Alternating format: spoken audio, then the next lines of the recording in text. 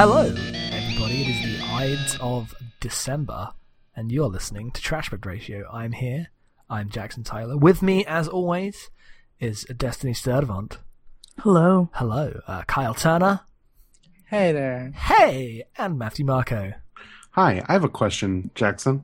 Go ahead, yes. What episode is this? I actually don't know. That's why I'm asking. Okay, I believe it's episode 17. Okay. Not 100% sure. Let's check. We've been going for well over a year at this point. Well, he is August, yeah. 17.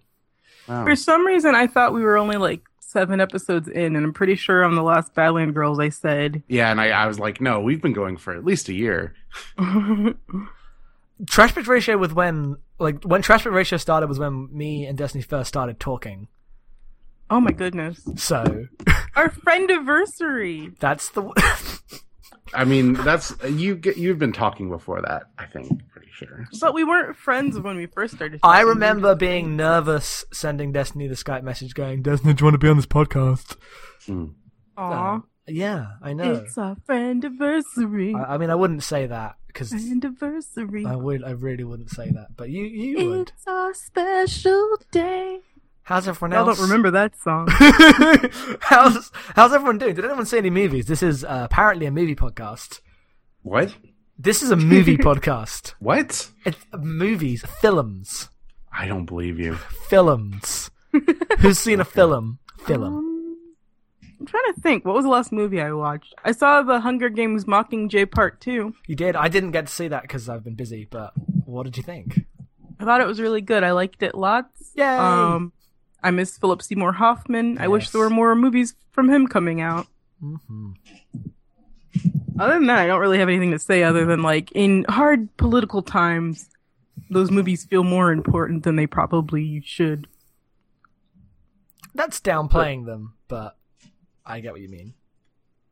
I mean, I don't know. I don't know why I feel weird, raising them up higher than...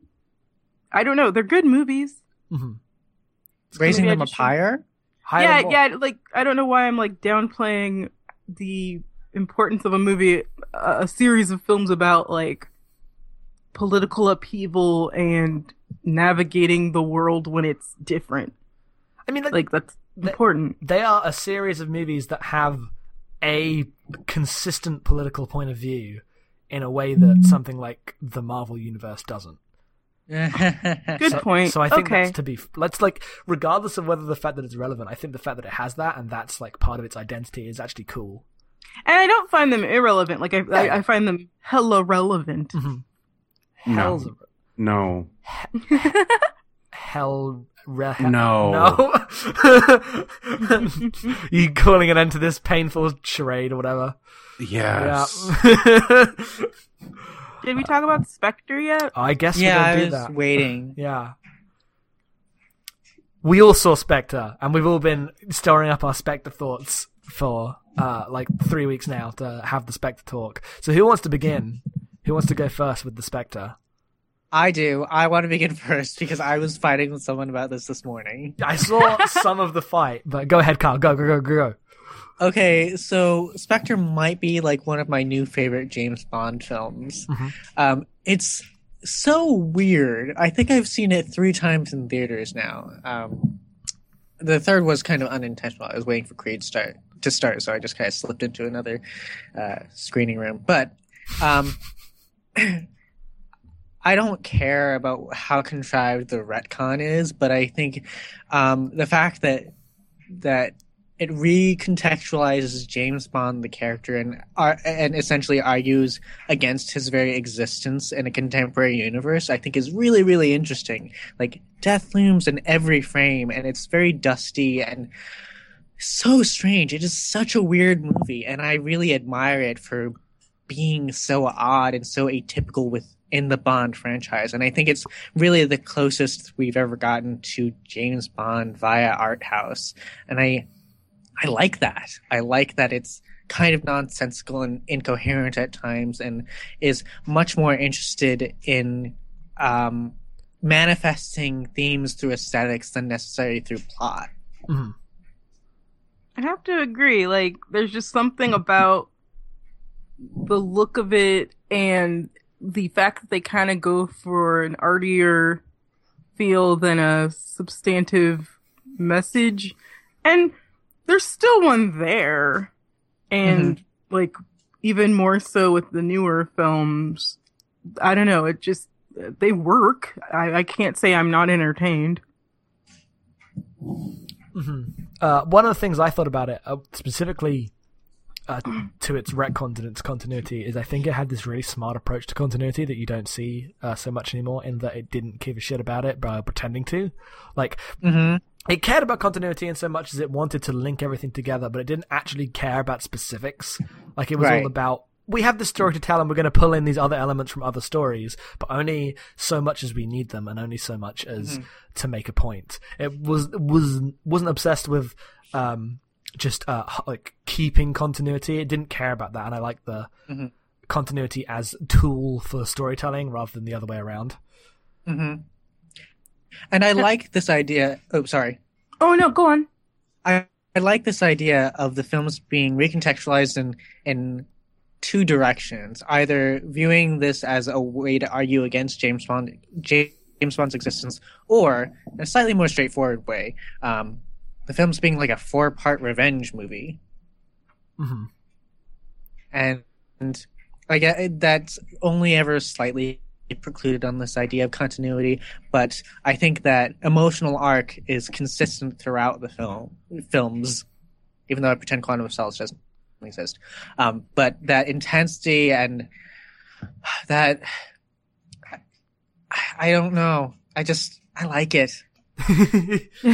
I've run out of words. I was too busy arguing with someone this morning, so I used all my words. Why were they arguing? What were they saying? Oh, they said it was bad, and that Quantum of Solace was better, and that it was that Spectre was half baked. And I was like, no, you're wrong. It's awful. I don't know how anyone could like Quantum of Solace better. Me either. I don't know how anyone could like Quantum of Solace, period. Well, Judi Dench is furious with him. That's yeah, and I don't know. I've seen that opinion around the place. I don't want to dismiss it because like what you like, folks. But I do want to dismiss it. That's okay. But yeah, like it doesn't give a shit about what happened. I don't remember what happened in Quantum. There's what is it? So the opera scene, weird tablet tables where they slide faces around like it's the fake future. I don't remember that. They had and I've seen that movie like 4 times. How have you seen that movie 4 times? Because it's kind of like I've seen Manhunter 8 times and I still hate it. And I keep trying. I try to be sort of open-minded sometimes, and I want to give things a chance, and I want to see what other people see in these things, and then I just don't see them, and then I'm slightly go crazier each time. Or is that ableist? I'm sorry. It's awful. Both movies are awful, just in different ways. Back to Spectre. One of the things I wanted to talk about that I took away as a read from it is I love the way that Daniel Craig's Bond specifically has like progressed and changed in his portrayal of like Bond as a sexual person. Because in Spectre, like there's not a single sexy frame in that entire movie. It is the deadest, dullest, like most. Are you sure? I don't agree with that. Yeah, I don't agree with that at all. I completely agree with that. Why? Of course you agree with your own opinion. The entire opening is him like seducing a woman, and then he runs away from her. And then there's the whole plot with the daughter of the one guy. I would say that for these frames to be dead and kind of muted and diffused does not mean that they're not sexy. I think that adds to the sexiness of them. I think there's a very languid quality to them that is very different from Skyfall, but I think it still has a potent sexual energy to them. I guess my point is more that like in Casino Royale, Bond, like Daniel Craig's Bond is like introduced. Here's that shot the reference to the Dr. No shot comes out the water. He is like this sexy, cool guy, physical energy in the way that Bond hasn't been for a while because of the like recontextualizing of the character. But by now, he's just this husk who is incapable of emotionally or physically connecting to anyone in any way. Like, what I loved about the opening is how completely and totally disinterested James Bond is in any kind of physical act. Like, the woman's trying to like get into this seduction. He's just like, fuck off, I'm gonna go kill someone now, goodbye. But then he falls in love. That's right. Yeah, no, movie is the story of him trying to regain some of that physicality by the end. But the camera definitely objectifies him in that opening sequence because that ass. For real though. Yeah. I don't know. I guess I like have a specific read on Daniel Craig's progression in that sense. I don't know. I liked it. I know Matt has their own read on Spectre that's completely different to all of this stuff. Yeah, sure. Sorry, I've been real quiet. I'm not feeling particularly well today. So for me, the Mendes Bond in general is like, if you look at the first, say, like 10 James Bond movies, there's this very pre-internet, pre-cable television, like travelogue quality to them, where it's giving you new locations to visit to like relish the exoticism of the world, which is, it's like this own colonial mess, but it is what it is in that era. And these movies, I feel like, return to that, but with the awareness of that's what that represents. So you have these movies that are about like this dead end of post-colonial Western civilization, of these like the two of the like stuffiest, richest white men running around places they used to own, killing each other, that I think kind of underlines the sadness of like not just James Bond, but like Britain, or even you extend that to the United States as well. It's like this movie doesn't really argue that Bond shouldn't exist to me. It argues that, of course, Bond exists. This is what happens when we try to take over the world and then lose our grasp on that. And you have like, for me, it was like that scene where they take the train out to the middle of the desert, and it's like this Orient Express, like romantic train. And then they get there and it's just, there's nothing around but this like quaint little train station, and then a Rolls Royce pulls up. And you get the sense of like, these are like the relics of like the British Empire that used to exist, that just has been like blasted off the face of the earth. And yet you have these characters that are like the establishment. Like James Bond is like the hired gun of the Queen, and Blofeld, whatever, is like the modern idea. The modern idea no, of that's like not a spoiler. Of an intelligence agency, and they are like the heritage and like the birthright of what like Western civilization as in terms of governments, and the only thing they can do effectively is kill each other. Yep. Yeah. One of the things I love about the Mendes Bond movie specifically, and how they like reinforce that, is just every single shot of London or just Britain is the greyest, most dour place imaginable. And all the other places in the world are just beautiful and colorful and buzzing with activity. Kyle, go. I would say in my argument that the films argue against the existence of James Bond, what I mean by that is James Bond is emblematic of a very specific idea of British nationalism, which I don't think exists anymore because it's crumbling away. Like in Skyfall, there are all these flags that are like either tattered or they're being used as particular iconography with regard to that system not working anymore or not having the same relevance that it once did. That's what I meant. Well, yeah, because like the least believable thing in Spectre is the idea that the British government could lead a worldwide initiative on anything. So yeah, like, yeah, I don't know. I agree with that. I feel like the movie is less arguing against the existence of James Bond, but more saying like James Bond doesn't really exist, but if he did, he would be even this this basically king's assassin, relic of medieval times and like colonialist rule, would think that modern intelligence agencies and like what we think of as modern security is a horrifying concept. That's like that is what I got from that. I was like, even James Bond sees this and is repelled. That is how far from the path we have strayed. I think it's worth mentioning that the movie never refers to James Bond or anything he does as spy work. He's literally an assassin. Yeah. Mm-hmm. That's a good point. Because, and they have that. The one time he does spy work, he does it in the most... Like, it's... he just destroys that hotel looking for the thing and can't find it. When his one goal is to, like, kind of be surreptitious and find where the thing is, he destroys a room pointlessly. He's not good at anything but shooting people. I love the shot with the mouse, or the rat, or whatever. That's why he loses the girl, too. Mm-hmm. Because all he can do is kill, and she's like, I can't be part of this life. And then she gets kidnapped. Oh, no! Yep. All you need is kill. That's the one. That's a good movie, too. Any final Skyfall thoughts before we move on to other stuff? Spectre. Spectre. Look, if they don't want me to get the names confused, they shouldn't be so similar. I would argue that it has the best Bond theme since GoldenEye.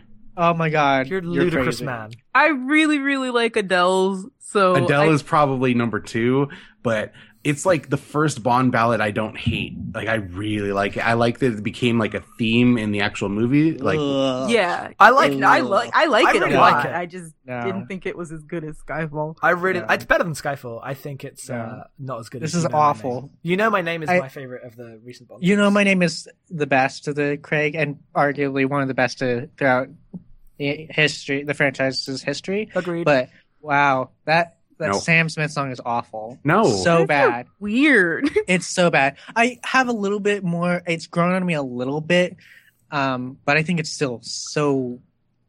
I think there are parts of it that worked, but not together in this song and not in this context. Because the thing that does not work for me is that this song is nothing but sincere, and James Bond is not sincere. He does not. He's All never. of the I Bond 100% themes are sincere. I think Bond as like a narrative thing, like the movies are 100% sincere. Yeah.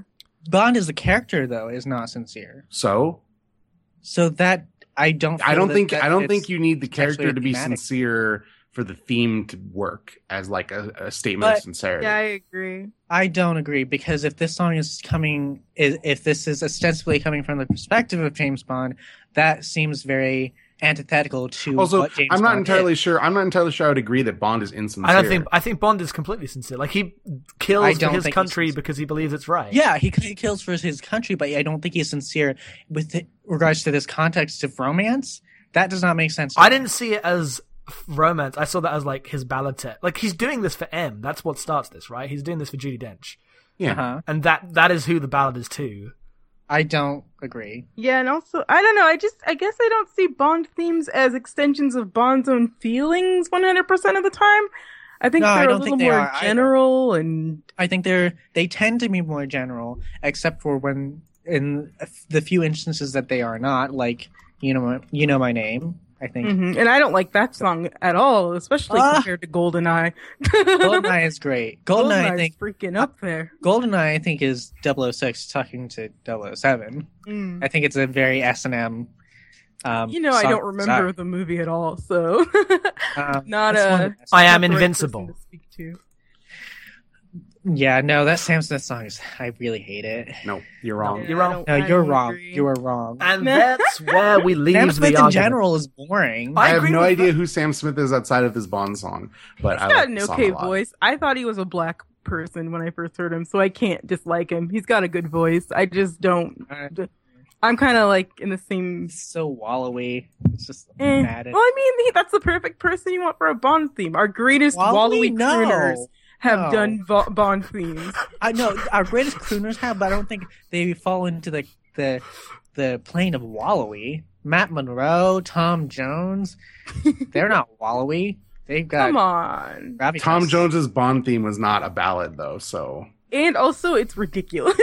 yeah. It's good, but it's ridiculous. It's a hilarious Tom Jones song. It's a bad Bond theme. Yup. Oh, I love it. I think it's fantastic.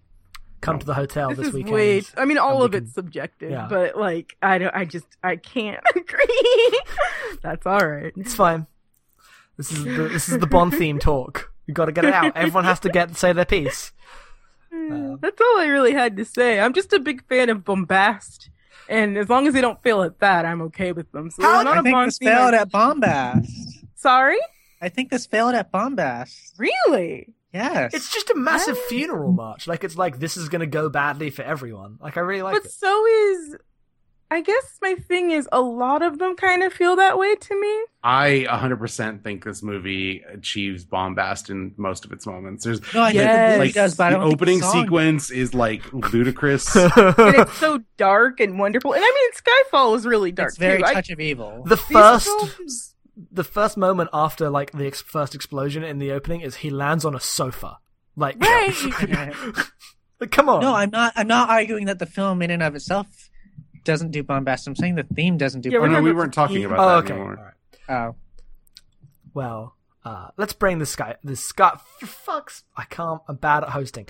Let's bring the Spectre talk to an end. Skyfox? Skyfox. What is Skyfox? Isn't a thing. Let's bring this Spectre talk. Just they're two words with two syllables, and they both begin in S. I'm only one man. We all enjoyed it for as much as we can argue about the minutiae. It's a good time. Can I ask? You can ask. What is your answer to people who say that this is the worst James Bond film ever? I would Then go. they clearly haven't watched James Bond movies. Yeah. I think that's weird. They need to go back in time, watch some older ones. I haven't seen them, but I've heard some stories. Go watch Diamonds Are Forever or the later Roger Moore movies and get back to me. Go There's see a- Die Another Day There's and a come movie back called to me. Octopussy. Yes, there Is that is. movie good? From 1983. There were two Yeah. James Bond movies that year. Only one was official, though. The late Roger Moore movies are goddamn terrible. He's still alive. I don't care. No. No. The later period Roger Moore. I know Bond- the joke. I know I was being ridiculous. I don't get it. Don't worry about No, it. Matt said the late Roger Moore, and then Jackson said he's still alive. Oh, okay. Yep, it really didn't need Because explaining. It's not that Matt and good. Jackson are ridiculous. Yeah. Confusing. Yeah, I would say go watch Die Another Day. Watch any of the James Bond movies are not always great. I think this like the only reason I could think for people not enjoying this movie is because they want James Bond to be an action franchise, and it's Yeah. not that. The number one complaint I heard from people that I talked to about this movie that were like coworkers and such were just like they didn't like that James Bond had a backstory in Skyfall, and they didn't like that they go to his house and his name is James Bond from birth. So they didn't like that there was a continuation of James Bond sort of having a backstory. And also, yeah, they wanted it to be more of an action thing instead of the thing that it is. The complaints I saw that it like has all this old goofy bombastic stuff, but then like treats it super seriously, and they just found it dull and boring. Basically, it's not quippy enough. It's not. That's the complaints I've seen. It's not a big fun. It doesn't need to be that. Like, there's already they're going to keep making Bourne and Mission Impossible until everyone is dead.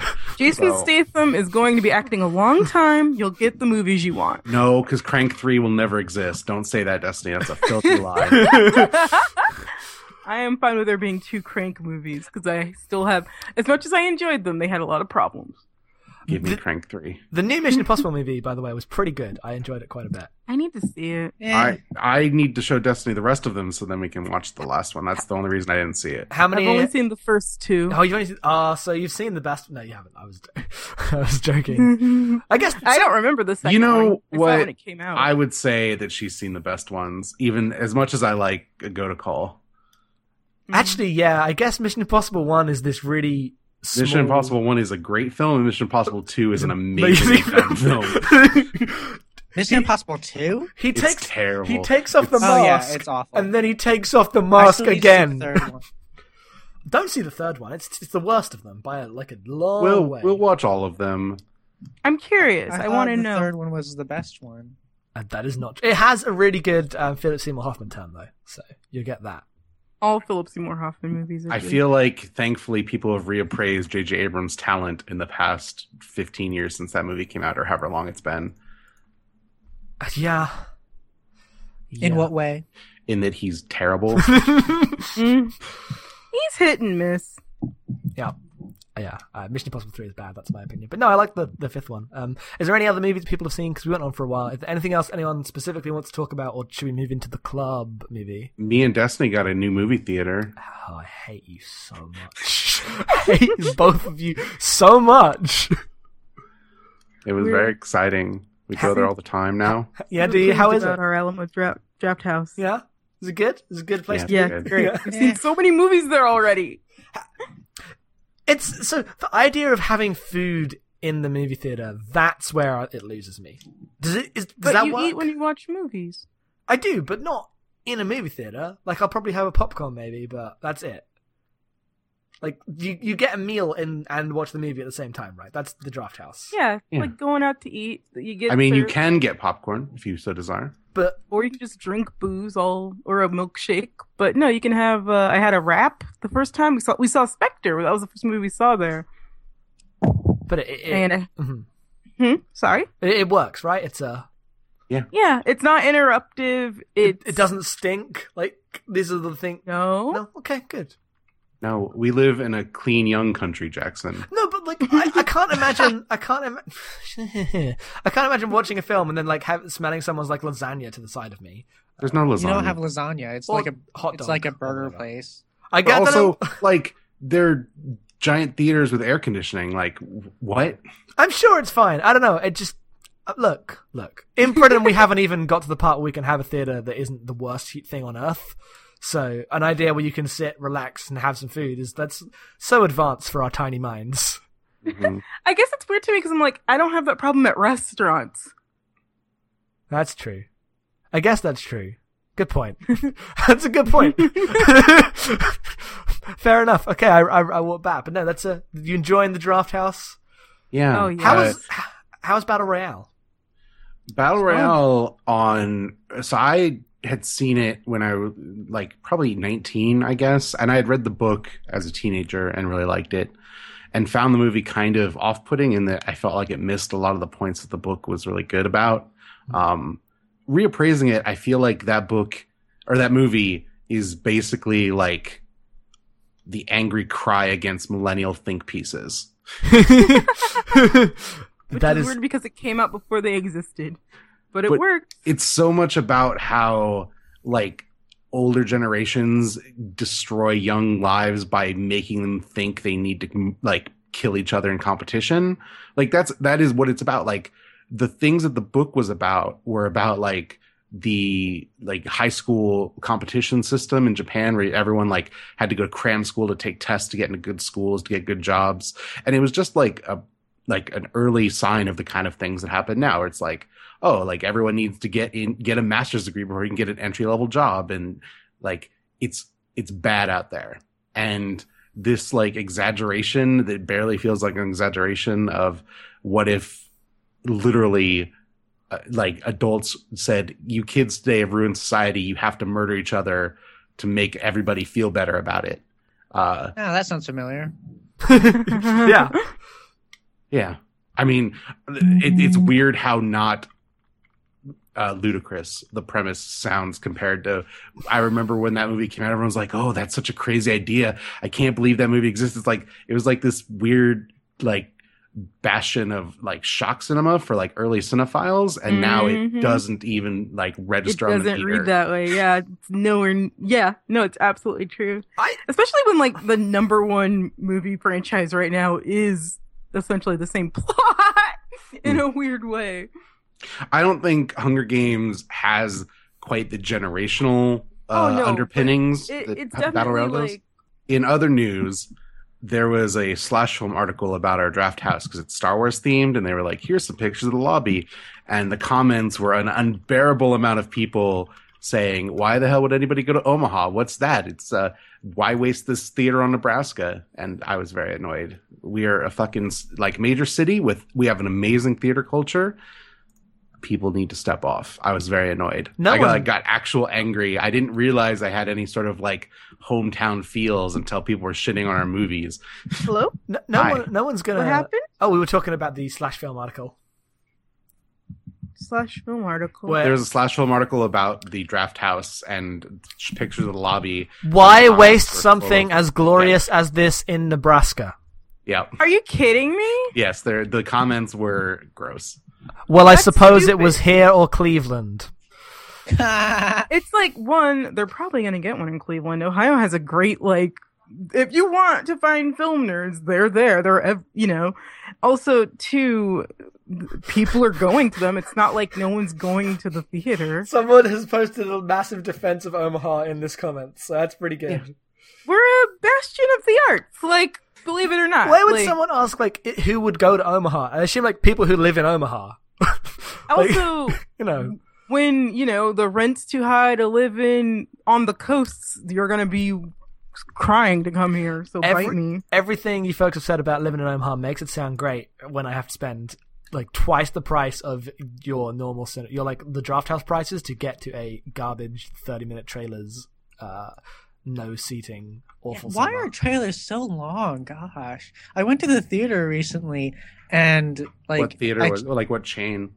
I don't remember. I think it was Cinemark or Okay, we no, don't have that here. it wasn't Cinemark. It was Bowtie. It was Bowtie, and I think this was when I saw Spotlight or something. And at some point, I was just kind of getting bored, and I sometimes use my phone during the trailers because it's the trailers. No one cares. And then I wasn't, and they just kept going on, and then I checked my phone, and it was 17 minutes So since start time. Wait, I think it's definitely like theater chain. hang on. Is 17 minutes a long time of... I was about to say, Yeah. Jackson, explain what your movie-going experience is once the lights dim and the actual Okay. show starts. Start time, lights dim, opens up. Then you get like 15 minutes of adverts. And so 15 minutes after the start time, the trailers begin. The trailers don't begin till at least 15 minutes after the start time, and then you get that till about half an hour, and then there's a couple more minutes. So basically 35 minutes past start time is when the movie will start here. And that's all chains. It's really bad. It's awful. I think 4 trailers is the amount you need in front of a movie. We usually- Any more Yeah, than that, that's and you've good. made a mistake. we usually have 4 or 5 I think trailers. 3 but is fine. Yeah, like, I know, but 4 is like your upper limit. we have 4 or 5 trailers, and then it's just the advertisements around them. The fact that you have advertisements after the lights dim but before the movie starts is ludicrous to me. No, yeah, we have probably more advertisements than trailers. I mean, I remember being totally weirded out when they introduced putting commercials on before the trailers, because I was used to like the pre-roll having ads in it, but then when it turned into like, all right, we're gonna dim the lights a little and do this entire like run of Coke and Sprite commercials. Like I remember being like, what is the world coming to? I don't know if I've been to like. There's maybe a Coke commercial, but that's it. Like Well, now they show like a cell phone ad, and then they'll Where- show a Coke the cell phone ad Well, is usually folded into the keep your phone off ad, so I don't mind that. I don't really. yeah, I count guess it. you're right. We'll And, literally get a AMC has like that's their thing. They do Yep. the Coke ad. We and they do the just cell this phone week ad. we were like, we want to go see Chirac, but it's only playing at AMC. I guess we'll wait till that comes out on home video. No. I mean, isn't it already out on home video? Like it's an Amazon film. Oh, I don't know, maybe. No, they're only doing a theatrical release. Well, no, they're not only doing a theatrical release, but Amazon has not announced when it will be available for streaming on Amazon Okay, Prime. but I know it's an Amazon film, so it's yeah. Oh, I didn't know. That's only because of the distribution rights. Okay, but no, Like, so they're taking a different tactic because Beasts of No Nations failed so miserably at the box office. we probably get about like we'll have a insurance advert, an advert for whatever video game is out, an advert for Coke, Sprite, whatever. Like it'll just be a 15-minute break of TV commercials, but sometimes I mean, we Other definitely theaters get more will than have we that, used to. but it'll be before them. It'll be like while everyone's seating, like 30 minutes before. Yeah, No. it'll be before the trailers. sometimes before the start time you have like local commercials that go around on a loop. But no, that's part of the show. No, that's unconscionable. It's part of the show. It's what you pay for. It's what you pay more than you pay for your expensive cinema for. So angry. And the Draft House is great because they have pre-roll that's related to the movie you're seeing. So before Hunger Games, we got this cute little clip of Jennifer Lawrence on an Italian talk show. And before And, Battle like, Royale, go on. Before Battle Royale was like Japanese game shows. And trailers. And before James Bond, it was like James Bond parodies from around the world. This is a Yep. perfect cinema. Yeah. Yeah, I hope you get one because it's beautiful. We won't. I'm in the No. wrong country. Yep. I think that could branch out internationally or something similar. I don't see why it's there so are far-fetched. nice cinemas in London. They're all in the middle of London and the most expensive things you've ever seen. There's a Curzon near me that I'm going to try, but it doesn't have many screens. But anyway. Yeah, you told me about that one theater that was £18 a ticket, and I shat myself. I remember when I used to pay $3.50 for a movie ticket. To be fair, that is a cinema in Leicester Square. I don't care. That is like an illegal amount of money to How pay much for. is a cinema? How in, much like, did you say? £18 a ticket. Whoa, that's like what, $27? $27. Yeah, I know. How I much? would not go to the movies anymore, and I it's- used to I say would- there was never a price. It's in Leicester My friend- Square. That's still ridiculous. Like, a ticket to see a movie in Times Square is ridiculously expensive by my count, and that is somewhere around $17. Oh, And I've and only- I would probably still go. I'm not even gonna front. I wouldn't. The No, price for a movie at my local is £9, which is $13. The highest you'll pay here is for a 3D IMAX ticket at the real IMAX, and it's $13. Yep. Mine's like a IMAX nice tickets offbeat. here are like closer to almost 20. Yeah, an IMAX 3D ticket here will cost you like £17, and that's not even in the middle of London. That's just round by the corner. Right. Anyway, that's enough of how bad I have to theatre suck. Let's talk about the movie club. Sounds like movie. my last day. Yeah, I know. This month, I chose Glengarry Glen Ross, the James Foley movie written by David Mamet, based on the David Mamet play, because I wanted to revisit that and talk a bit about what that is like to revisit at this point in 2015. So yeah, what did anyone think? Who wants to go first on their Glengarry Glen Ross thoughts? Oh, I'll go first since no one's jumping. I enjoyed it. It's one of those movies where it's almost a little goofy how obviously it's based on a stage play, because like you hear the train pass every once in a while and there's very little set changes, but it kind of adds a strange charm to the film itself, because I don't find any of the characters especially likable outside of Jack Lemmon. But it's not even because Jack Lemmon's character is going through what he's going through. I mean, it's kind of that, but it's also just, Jack Lemmon has that cultural cachet. You see him and your heart melts. At least if you're me. And, so like, there's that. And then you've got all these jerks around him and doing this job that is soul crushing and has no future, and they're also cutthroat about it that you're like frustrated watching it. But yeah, no, I really liked it. I hadn't seen it before, and I was shocked that the famous "Always Be Closing" Alec Baldwin scene is the only scene that Alec Baldwin is in. That was really, really surprising. Yeah, I don't know, am I the only person that knew that was his only scene? that didn't know. Or who didn't know, I mean? Yeah, Like, I feel like everyone knows that wasn't a scene in the play. They added that for the film. They made a new character. really? Yeah, because I didn't even know that much. the play is way more like you pick up on the what's going on through the dialogue, whereas the film says, "Okay, here's what's going on. Let's give a monologue to explain what the fuck is happening here."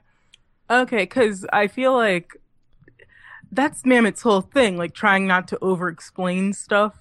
Like, you never quite know Jack Lemmon's home situation. You never understand why Ed Harris is the way he is. Actually, I think my favorite character in this film is probably Al Pacino.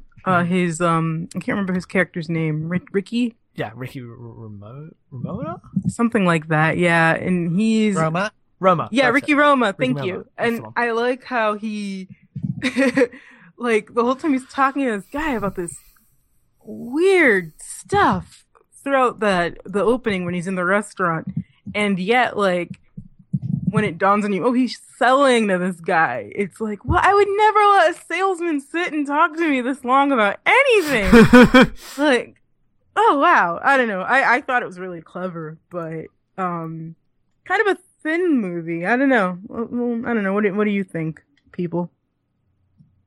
Who wants to go next? I liked it. I thought it was fine.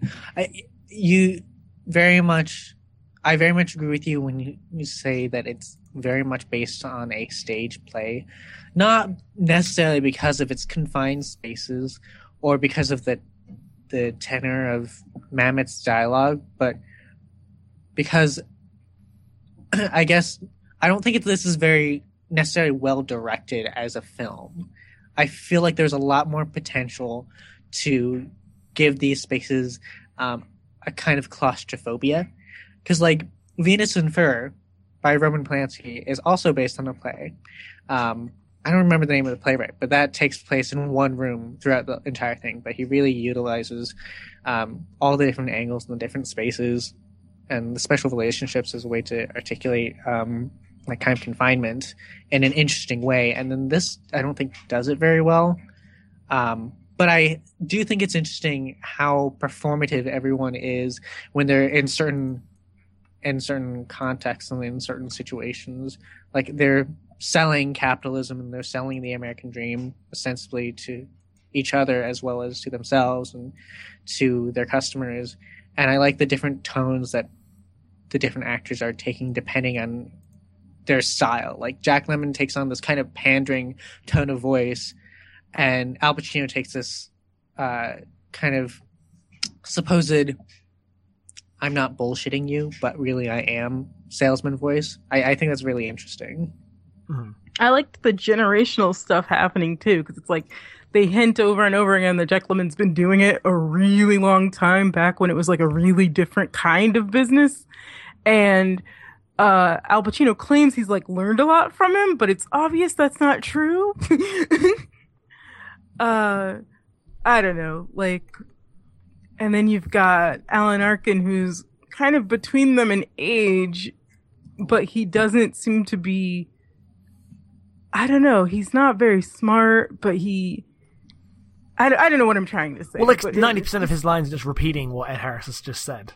Yeah, it's really funny.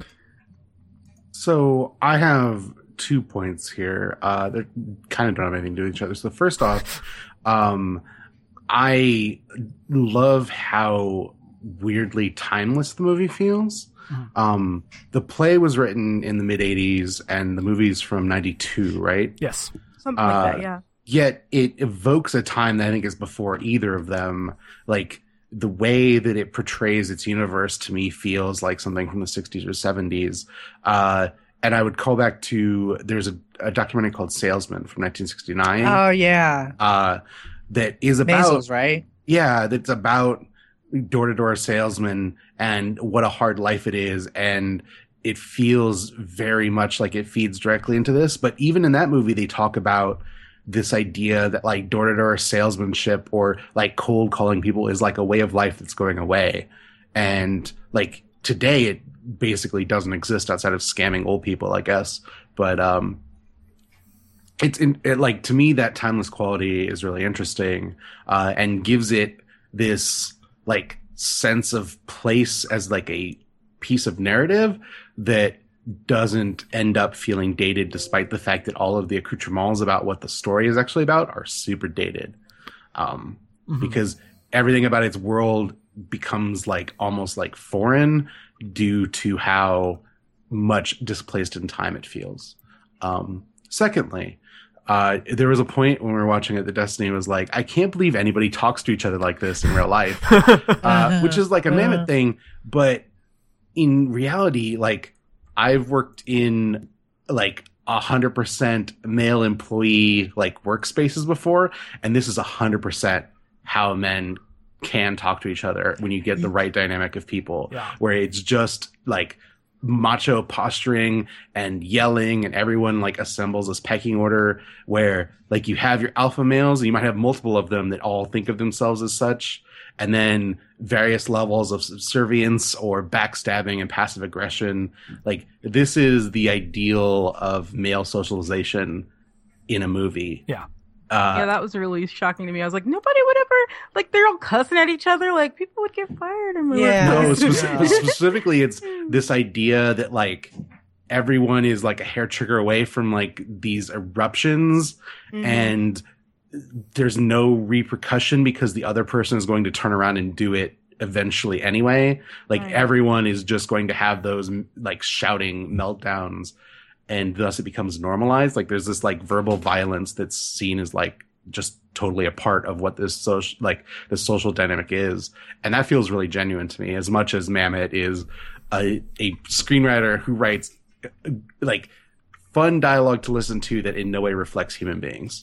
I thought was interesting actually the way that masculinity played so much into this film, or this idea of masculinity, because like Alec Baldwin's character Blake says that you need brass balls in order to do this job, and it seems like their entire conception of themselves as masculine creatures is precluded on whether they can make a deal.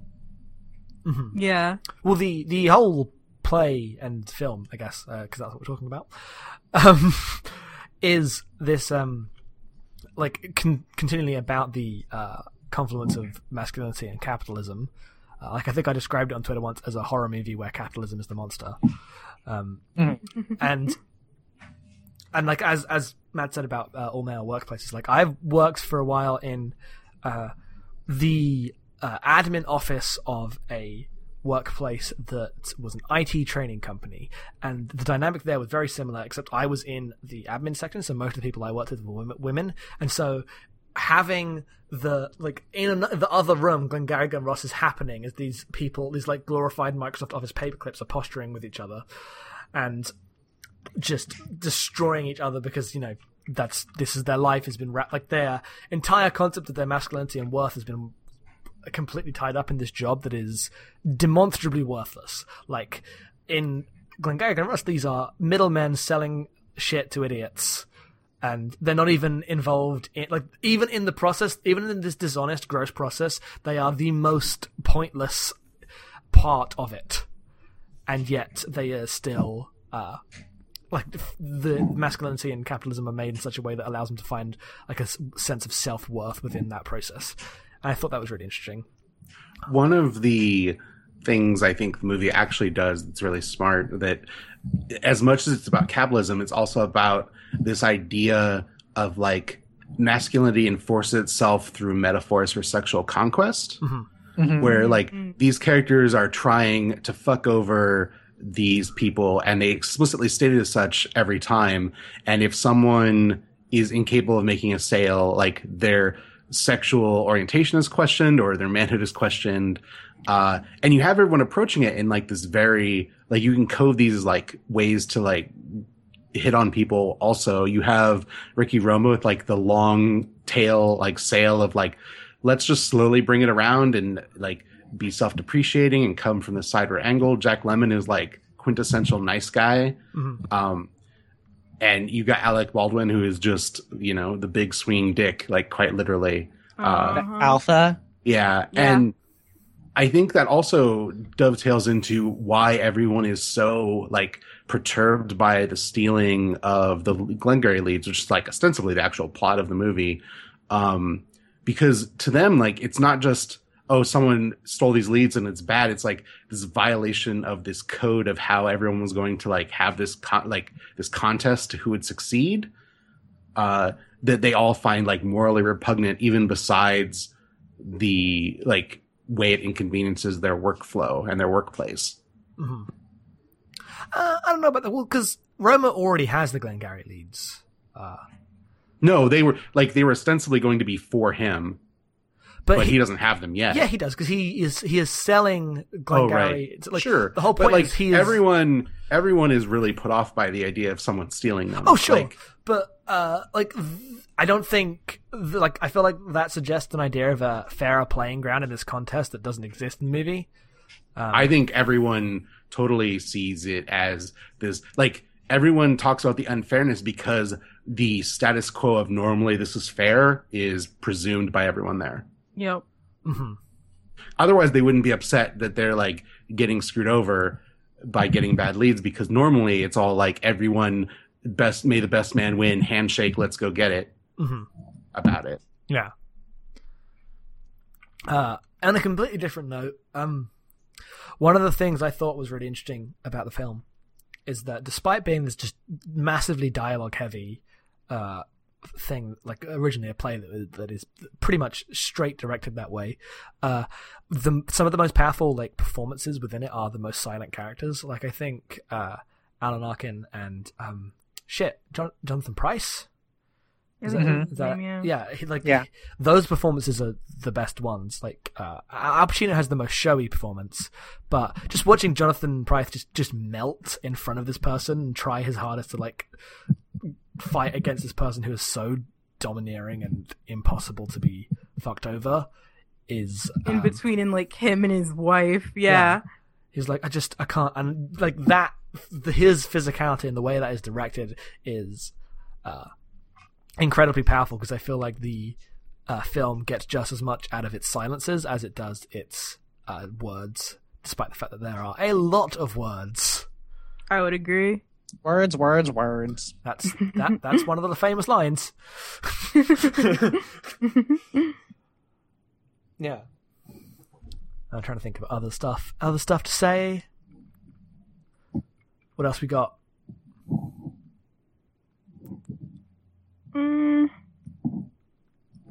Yeah, no, I'm glad we watched this, because it's one of those movies I've been trying to get around to for a really long time, and I've read a lot of.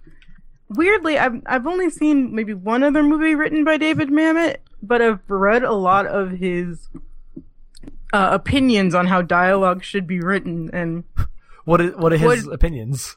Well, just like not over-explaining things and trying to be naturalistic in the way exposition is given, but showing context through environment instead of actual dialogue, or like character behavior versus, the ways other movies will do it, because he just finds it really unrealistic. But then it in itself becomes kind of a strange artifice, because it's like, it's not very subtle that they're showing and not telling. I don't know, that maybe it's because I'm overthinking it because it's David Mamet, but you almost feel like it's one of those movies that's telling you, no, we're not going to explain this, but we're not going to explain this either. And it's not even like everything happening is a great mystery, because the whole comes together, quite well, and it's a good movie. I don't feel lost in it at all. But I don't know. I'm glad that I've finally gotten around to this. It is one of his less twisty works. Most of his stuff has way more like ins and outs and back and forth and everything, like unfolding on itself. Almost every David Mamet film will like reach a point where you're like, that's good, and then we'll pull the camera out one twist too far, and you're like, that. He has a tendency of doing that. On his dialogue, I actually think my favorite David Mamet film is probably State of Maine. Yeah, I've seen that one. That's the one I've seen. Because I feel like David Mamet's dialogue works so much better when he doesn't do it very often, but when it's just, this is a comedy, this is a constructed thing, like when it makes the artifice more visible and accepts it rather than trying to ground it in this sweary naturalism. Sweary naturalism. I feel like that's so much more effective and honest in the way it portrays the dialogue, because the dialogue is it is a reason for its own existence, right? It exists to be heard. It is, the dialogue does convey things, but it's more like, hear these rhythms that I have made, hear these words that I have written, this is why you're here. And in a comedy that's all about jokes and intricate things, like piling on top of each other, that is more honest than I feel like it is here. Yeah, it works a little better, especially a comedy about like two different groups of people coming together in a silly way, because that movie's about it's a film crew in a small town, right? Yeah. It's been a really long time since I've seen Does it have to be an old mill? But yeah. Anyone else got any final thoughts on Glengarry Glen Ross? I wish I had more to say, because I feel like there should be a lot to say, but Which one is the one? Go on. Sorry, no, you go on. Oh, no, I was just going to say, I was hoping we'd have more to say, and you're talking, so go on. Oh, which one is the one where a professor is embroiled in a case where he may have slept with a student? Shit, I know that one. Which one is it? Does it begin with an O? Is it Oleana? Yeah, that one. Okay. I've never seen that one, but my friend watched it in one of his university classes, and like the professor apparently was very very vehement. I don't know. Mm-hmm. I saw Speed the Plough, which is one of his plays, last year in London, which was interesting. It was good because you got to watch Lindsay Lohan completely outact Richard Schiff. Wow. Because Was she good? She was great because Richard Schiff is just there, and I'm like, yeah, I love West Wing, love Toby, let's go, let's do this, and he's just phoning it in, and Lindsay Lohan's like, I'm in a play, I'm doing this, I'm here to work, and Good for her. Good for her. Completely act rings around him. It was amazing.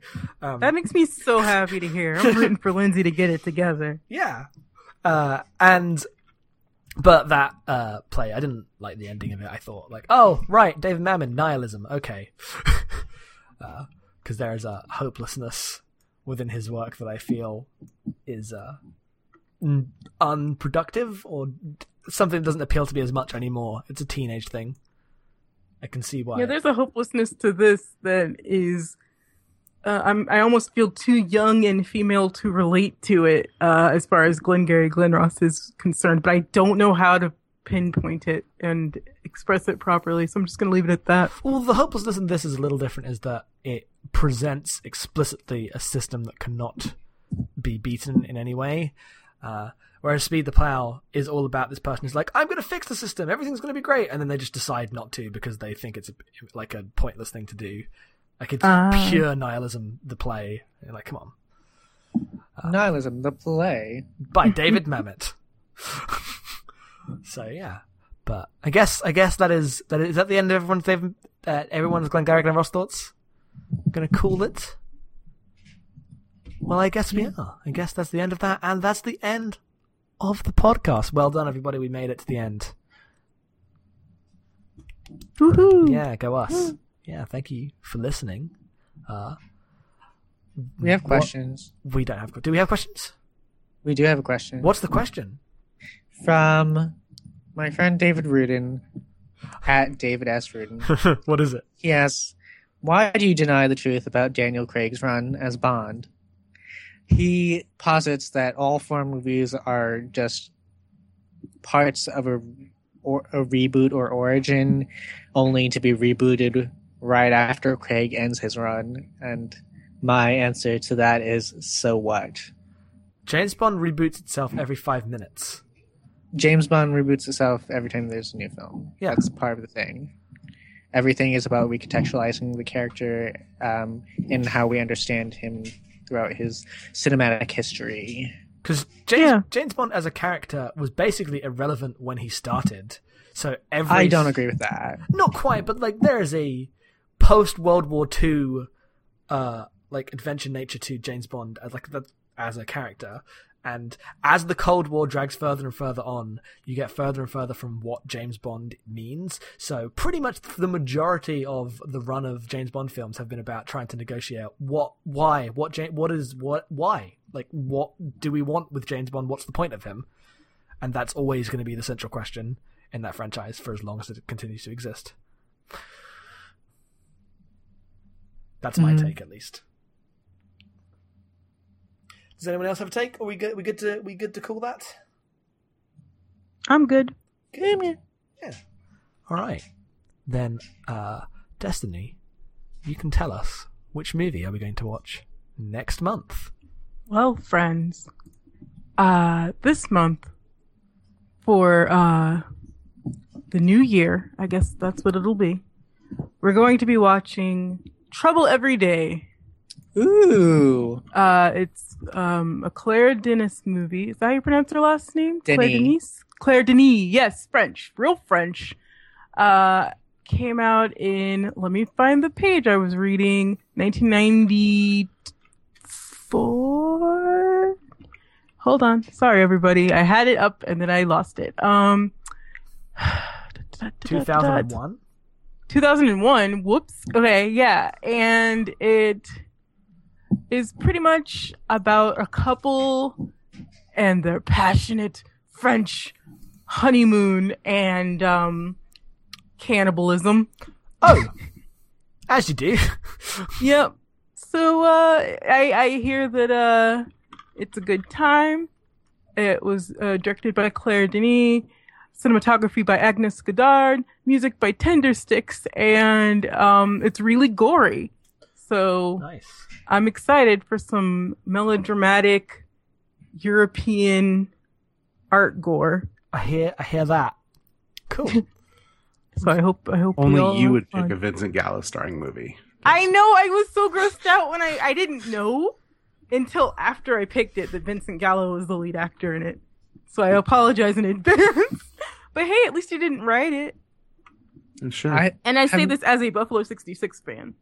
I've never seen any of Vincent Gallo's work, but I've heard that he's an asshole. He's the I mean- worst. He sells his own sperm on his website. he Ew. stole Julie Delpy's soul, so Oh yes, yes. That's a great movie. yeah. Why would But you? yeah, no. Who- He sells his own sperm on his website, Who and would he's buy like, that? no black people, please. No.